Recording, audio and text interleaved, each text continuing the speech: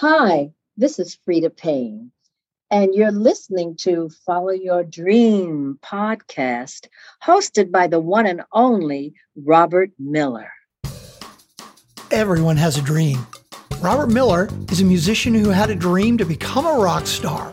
He followed his dream, and he succeeded. If you're ready to pursue and succeed at your dream, then listen up and get inspired and motivated to take action today. Welcome to the Follow Your Dream podcast. Hi, everybody. Welcome to another episode of the Follow Your Dream podcast. I am Robert Miller, your host. We are in for a real treat today. My guest is Sarah Class, one of Britain's most sought-after composers. She has scored music for film, TV, and concerts. She's also a producer, a songwriter, and a singer. This lady does it all. Her work was noticed by none other than Sir George Martin, the Beatles' legendary producer, and he became her mentor, and we must discuss that. She has 3 Emmy nominations, a Classical Brit Award nomination, a #1 album, and a Best Score Award. And she's an ambassador for the World Land Trust, which we will talk about. How about all of that? And in the second half of this episode, like I do with all my musician guests, we are going to do a song fest where I've asked Sarah to give me a couple of her best works. We're going to play them and talk about them and get the backstories. And nobody else does this on podcasts. It's going to be great fun. My featured song in this episode, which you're hearing underneath the introduction, and you'll hear it at the end. And I always have a featured song in each episode. And in this one, I chose my song called Spring Dance. It's from the PGS, the Project Grand Slam album of the same name. I thought of this song immediately when I was listening to one of Sarah's works that we will be playing in the Songfest portion of this episode. And that work is called Rhythm of the Earth. Because after all, what's a more appropriate rhythm of the earth than a spring dance? So Sarah Class, welcome to the Follow Your Dream podcast. Oh, thank you, Robert. It's lovely to be here. I'll tell you, you've done so much in your life so far. You kind of reminded me, I hope you'll take this as the compliment I mean it to be. You kind of remind me of like John Williams, who is such a wonderful composer, out of the United States. And it seems like you're on track to replicate his success. Well, I just wish that if John was busy, Steven Spielberg would give me a quick call.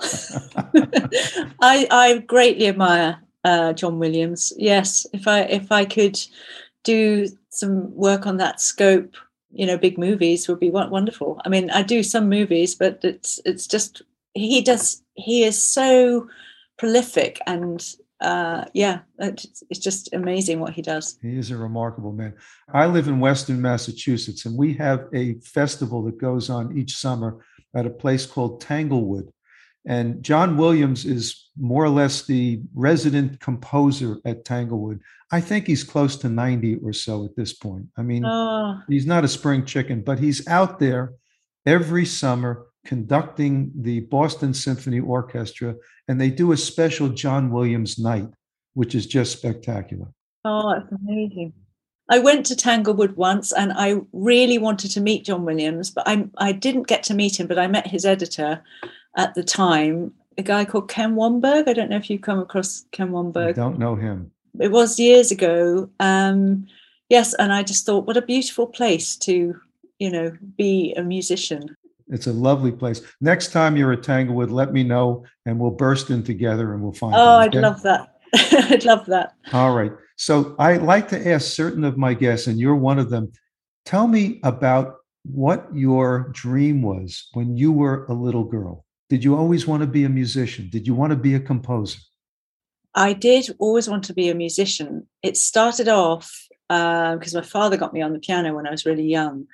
And I think I naturally composed, but I didn't realize that I could do it for a living. I thought initially I wanted to be like those, young musician of the year, where they're just a performer, an amazing pianist, because I was so inspired by piano music.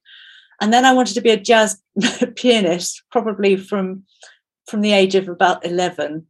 And all the time I recorded not recorded, but I composed music and wrote music. And I suppose it really was always about jazz. And then suddenly it's like, I love doing music. And then I found a degree course that actually specialized in a lot of recording, so in the studio. And I think that's what made me think, well, actually, I love doing this. I never realized you could actually be a composer until I saw that people did music for TV and they scored for films. And I thought someone has to do that, You must have been a very hip kid if you were into jazz when you were 11 years old. Okay. Yeah. Well, yes, I think it was because there was something on the radio that my parents sometimes listened to. And I mean, my parents always listened to classical music, but there was something, I think it was jazz record requests or jazz, something like that. And I really wanted to be, I really liked this boy at school. And he was the most amazing jazz pianist, more of Scott Joplin and, Fats Waller kind of style and Oscar Peterson. I just wanted to play like that. I mean, I have very small hands, so a little bit of a handicap to start with, but I practiced because I liked him so much. I wanted to impress him. So that's where it started. Yeah, it helped. Well, no, I think he liked the older girls. He wasn't interested in, what a mistake he made, huh? Yes, exactly. All right. So I have to get on to the whole George Martin thing because, look, I grew up during what we call the British invasion era, okay, when all those great English groups came to the United States. That's when I came of age musically. So I adored all of them. And of course, the Beatles were at the top of the pyramid. And to know somebody that is as close to or was as close to George Martin as you are, that's pretty cool from my standpoint. Tell me about how you met him and your relationship with him. Well, my first agent at the time, he was also doing music supervision for films. So he was getting orchestras and things together. And he happened to do something for George Martin at Air Studios, Air Lyndhurst in Hampstead in London. And I think somebody from there, I think it must have been George's, he ended up managing me as well. Adam Sharp at the time was looking for somebody to help George sort of take over some of the work that George didn't want to do, either arranging or producing or anything like that. And they went through all the CDs and picked mine. And it was amazing, really, because it was a dream come true. This is perfect for your program, because I remember standing in the kitchen of the house that I used to live in, just thinking and saying out loud, actually, to my partner at the time, I said, I wish I could meet and work with George Martin. I just said it like that, but it was like all the gods aligned, and the opportunity came to come up. I had to go meet him, and I remember we were sitting in a little office upstairs at Air Studios above, which actually I think is now going to be the cafe, and it's all being renovated. And I went back, by the way, when I recorded Resonate, the album. So I've got many memories of that. And we sat together around this table. There was Giles Martin, George's son, Adam and George. And I had brought some cake with me for tea. I mean, actually, they've got a really great canteen and a great chef that makes great cakes. But at the time, for some reason, I brought this fruit cake. And what struck me first when I first met him, that he just has the most wicked sense of conspiratorial humor. Well, it felt like that with me anyway. And he's very sharp, very bright, and very direct. And I really appreciated that, because I'm that kind of a very direct kind of person myself. So, yeah. He was an extraordinarily talented man. I always thought of him as the fifth Beatle. If it wasn't for him, there's so much of their music that would not have come out as brilliantly as it did. Exactly. And I love the stories about how, when the Beatles were being taken around by Brian Epstein to all the record labels, 17 record labels passed on them. Can you imagine that? Gosh, I didn't know that. Until George Martin finally said, I'll give him a shot. But I fell in love with the group, and I was intrigued by the sound of the guitars and the bass guitar and drums, and it's something that we're so used to now, but in 1962 it was a comparatively new sound. Ah, that's amazing. I didn't realise that, so it was George at the end. So, yeah, well, I'm glad he did, because what happened? That's right.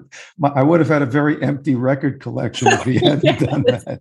Me too. I mean, I was always a Beatles fan. I just, there's something so, I don't know, gets you in the heart with the Beatles. And I don't know whether it's just, I'm discussing this with a friend of mine, Kate, who absolutely loves them. And she's met a couple of them. And we were just saying that cry, of the crowds in the stadiums. It was like just a sort of, it was an era. It was a cry of an era, wasn't it? Yeah, it that was. the way they're all crying and shouting out. I don't know. It's very emotional. Well, for us in the U.S., it's like our world began when the Beatles were on this show called The Ed Sullivan Show, which you may have heard of. Yeah, definitely heard of it. The Ed Sullivan Show. Thank you very much. Ladies and gentlemen, the Beatles.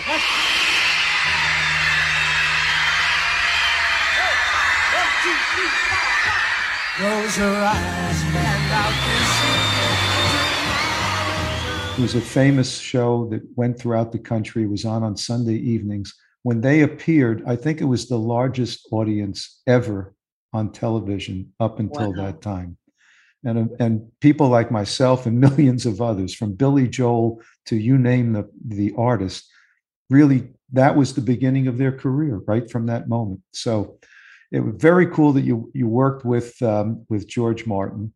And I also wanted to ask about somebody else that you've had an affiliation with, the Prince of Wales.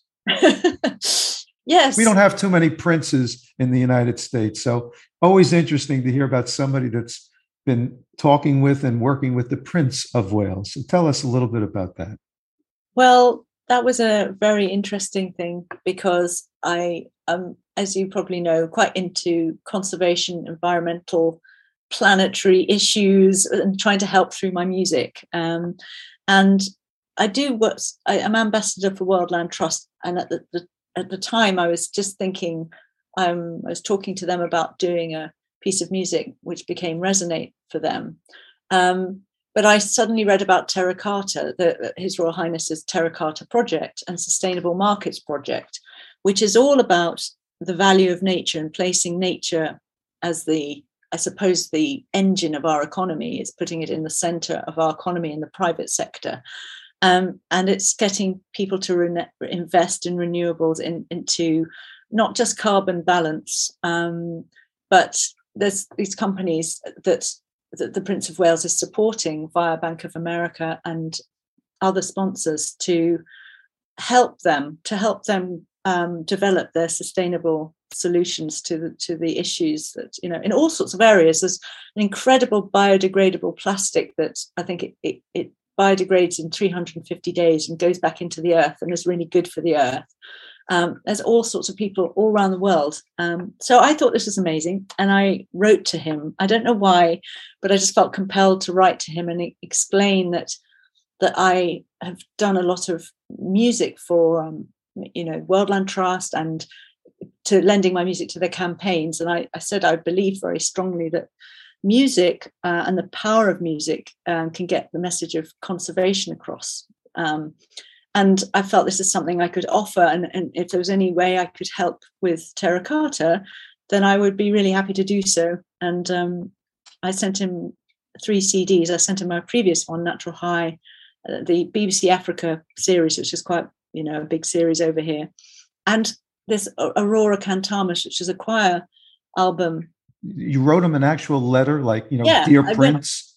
It did, yes. It was Dear Sir, and I put it in the little post box at the end of the road, and I completely forgot about it. I didn't even think about it, because I suppose it was what it's like when you're playing music or you're writing music. It can be a heaven sent thing. Yes. Yes, it absorbs you, it comes through you, and goes right. Okay, so I was delighted, excited, utterly shocked when I got a letter and an email from his office actually saying that I had a letter in the post, but the letter was also in the email saying that His Royal Highness would very much like to talk about things further, and perhaps you could give our office a ring. The letter should be in the post, which it was. Did you save the letter? I've got the letter, yes. Have you put it up on the wall or something like that? Well, it's up on my speaker actually at home, my little studio. And yes, just agreeing with me about how music can get the message of conservation over. And would it be, I explained also that he opened my school when I was a teenager, which was amazing. And he said he was so shocked I even remembered it. So it was just great. And he said that he would love a theme tune for Terra Carta. And then I discussed with his office at about COP26 and whether Terra Carta should have the theme tune in readiness for that. So I started getting very inspired. I wrote it in my studio first with Logic and my samples, my computer-based program. And then I sent it to him. He really loved it. Did he know your music before you had gotten in touch with him? I don't know. I don't think so, but who knows? I mean, think about it. It's amazing. He opens the envelope. You've got a few CDs in there. It actually gets to him, okay, because you've probably got 10 gatekeepers before anything gets to him. And then he must have listened to it too. That's fantastic. He must have listened to it. I know. It is amazing. I just think it was just a most beautiful miracle that it did get through to him and he listened. And yeah. Did you send a package to the Queen as well? No, I haven't done that. Why not? Maybe get the rest of the family. Well, it is an amazing thing. And I suppose it was just meant to happen and meant to be. So tell us what it means to be an ambassador to the World Land Trust. Well, what it means is for me, practically, is to raise awareness of their work through my music. So they've used the music for my last couple of albums for two of their campaigns. One of them was the Choco Forest in Ecuador, and it was saving the last 2%. So World Land Trust, if you don't know about them, they buy up land. It's a charity. They buy land with the charity funds with their partnership organizations around the world, and they've saved I think over 2.5 million acres of land around the world, and the habitats, rainforest and other natural habitat. So all the animals are also preserved. And so I've done some gigs. I've donate proceeds from my music, from the composing, and from that every year. I usually work on. Last 2 years I worked on Big Match Fortnight, where big investors will double the funds that anybody puts in. So that's brilliant, because that means if you've put £100 in, you've suddenly raised 200, and that will buy you. I think £100 is an acre of land in South America. £1,000 is about. You need £1,000 for an acre of land in India. It's different, but it goes where it's supposed to go. That's what I love about them. It's lovely to do good as well as doing your music, huh? Yes, it makes you feel glad. Makes your heart feel good. I can imagine. Hey, everybody! My Follow Your Dream Handbook is an Amazon #1 bestseller. It's a combination memoir of my unique musical journey and a step-by-step how-to for you to follow and succeed at your dream. It's available at Amazon and wherever books are sold. Check it out today. All right, I want to get to the second half of this interview, which is our Songfest. And you have this new album out called Resonate, which you've mentioned a couple of times. And we've picked out some songs from that album. And I have to tell you, I love the songs. I really do. Oh, thank you. So the first one that we're playing right now is called Rhythm of the Earth. Why don't you? I love that title too, because, it does really capture the fact that there is a rhythm of the earth, of the planet, of the inhabitants of the planet. It's just a wonderful image.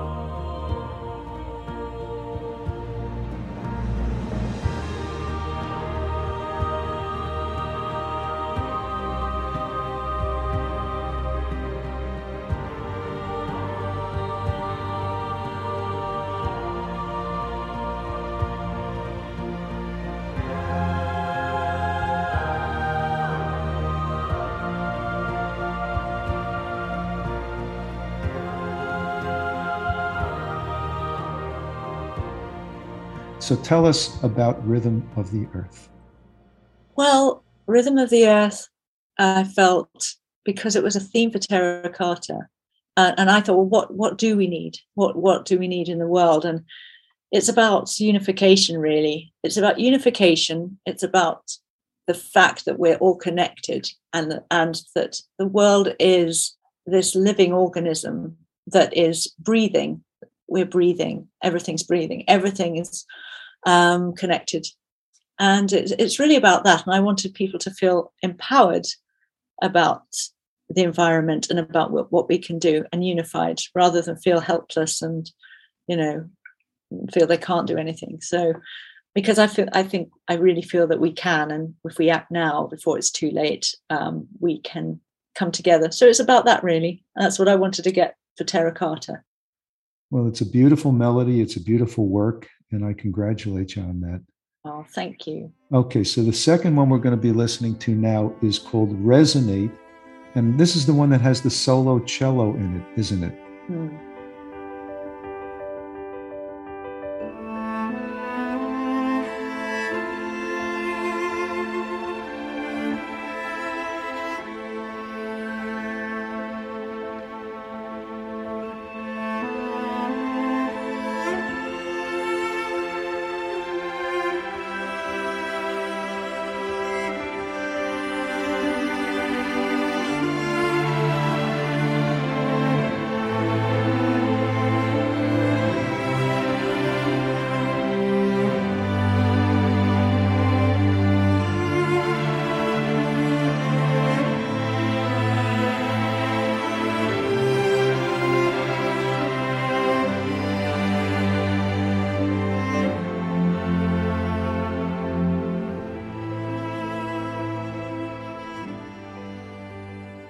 And, one of the reasons I brought up John Williams at the beginning is because I thought of the solo cello portion of Schindler's List music that John Williams had done when I heard this, and it just made an association for me.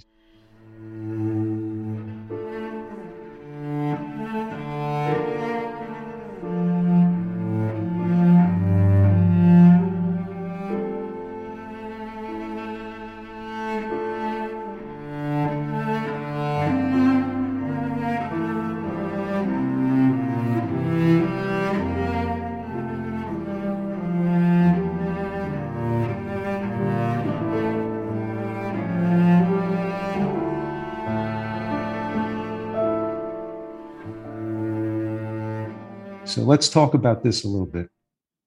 That's a lovely association. In fact, that is probably one of my favorite pieces of music of John Williams.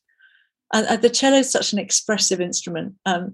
I wrote it at a time last year when my father was quite ill. So I was really emotional about that. He's thankfully so much better now. He's fine now. Good. But we're all very worried. And it was also, I wanted to feel it's for Wildland Trust. It's about saving this beautiful area of Guatemala called Laguna Grande, which is home to so many migratory birds and wildlife.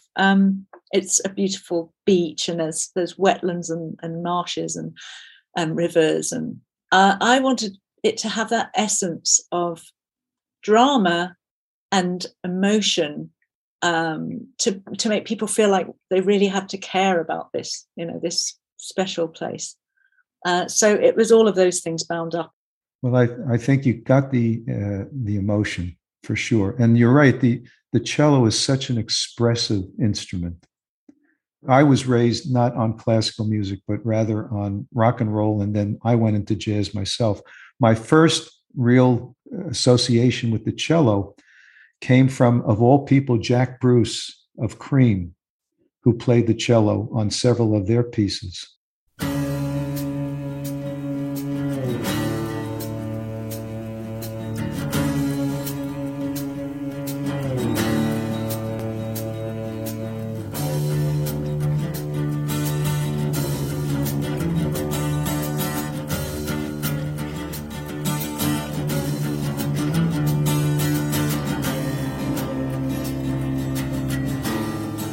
And when I heard it at first, I didn't really know what the instrument was going to sound like. And then I looked into it more, and it's become one of my favorite instruments everywhere. And speaking of Tanglewood, Yo-Yo Ma plays at Tanglewood every year. And, he's just extraordinary. I would love to work with him one day. All right. When you come to Tanglewood, in addition to John Williams, we'll set you up with Yo-Yo Ma. Oh, that would be good. All right. So the third song that we're going to listen to was a little bit different. This is Blackbird, which is a vocal song. Blackbird, do I hear you in winter as the echo of summer keeps the warmth through my heart? Spirit brings the angel of nature through the song of a blackbird as the swallows depart. The weakening sun's farewell as autumn mists they sway the land. I see the shimmer of these colors painted by your hand. Blackbird. Tell us a little bit about this. Well, I wrote Blackbird. I suppose we're back to nature again. I love the Blackbird song. I just find it's so beautiful, and blackbirds are really characterful. But it's not just about that. It's about the spirit of nature. It's about the hidden vibration that we all feel, and I think is so healing to us all. When we go out in nature, we don't always know why we feel that way, whether it's because we're just seeing green or we're feeling it's the negative ions, isn't it, that and the oxygen in the air that make us feel really good. But there's this very elemental, special spiritual energy, I think, in nature, which is probably part of the reason it makes us feel so whole when we're by the sea or on the mountain or in the woods. Is that you singing on this, by the way? Yes. Okay. Lovely vocal. Oh, thank you. I'm keep practicing. I was just wondering, Paul McCartney, of course, wrote a very famous song called Blackbird. And I was wondering if there was any reason why you named this Blackbird. Was it any relationship to Paul's song of any kind? No, it isn't. But subconsciously, it is one of my favorite songs. And I didn't, I don't know why. But the Blackbird, and I'm sure that this is different for obviously the Beatles song with Paul McCartney's song, but Blackbird is supposed to be the only bird that crosses between the physical existence and the spiritual.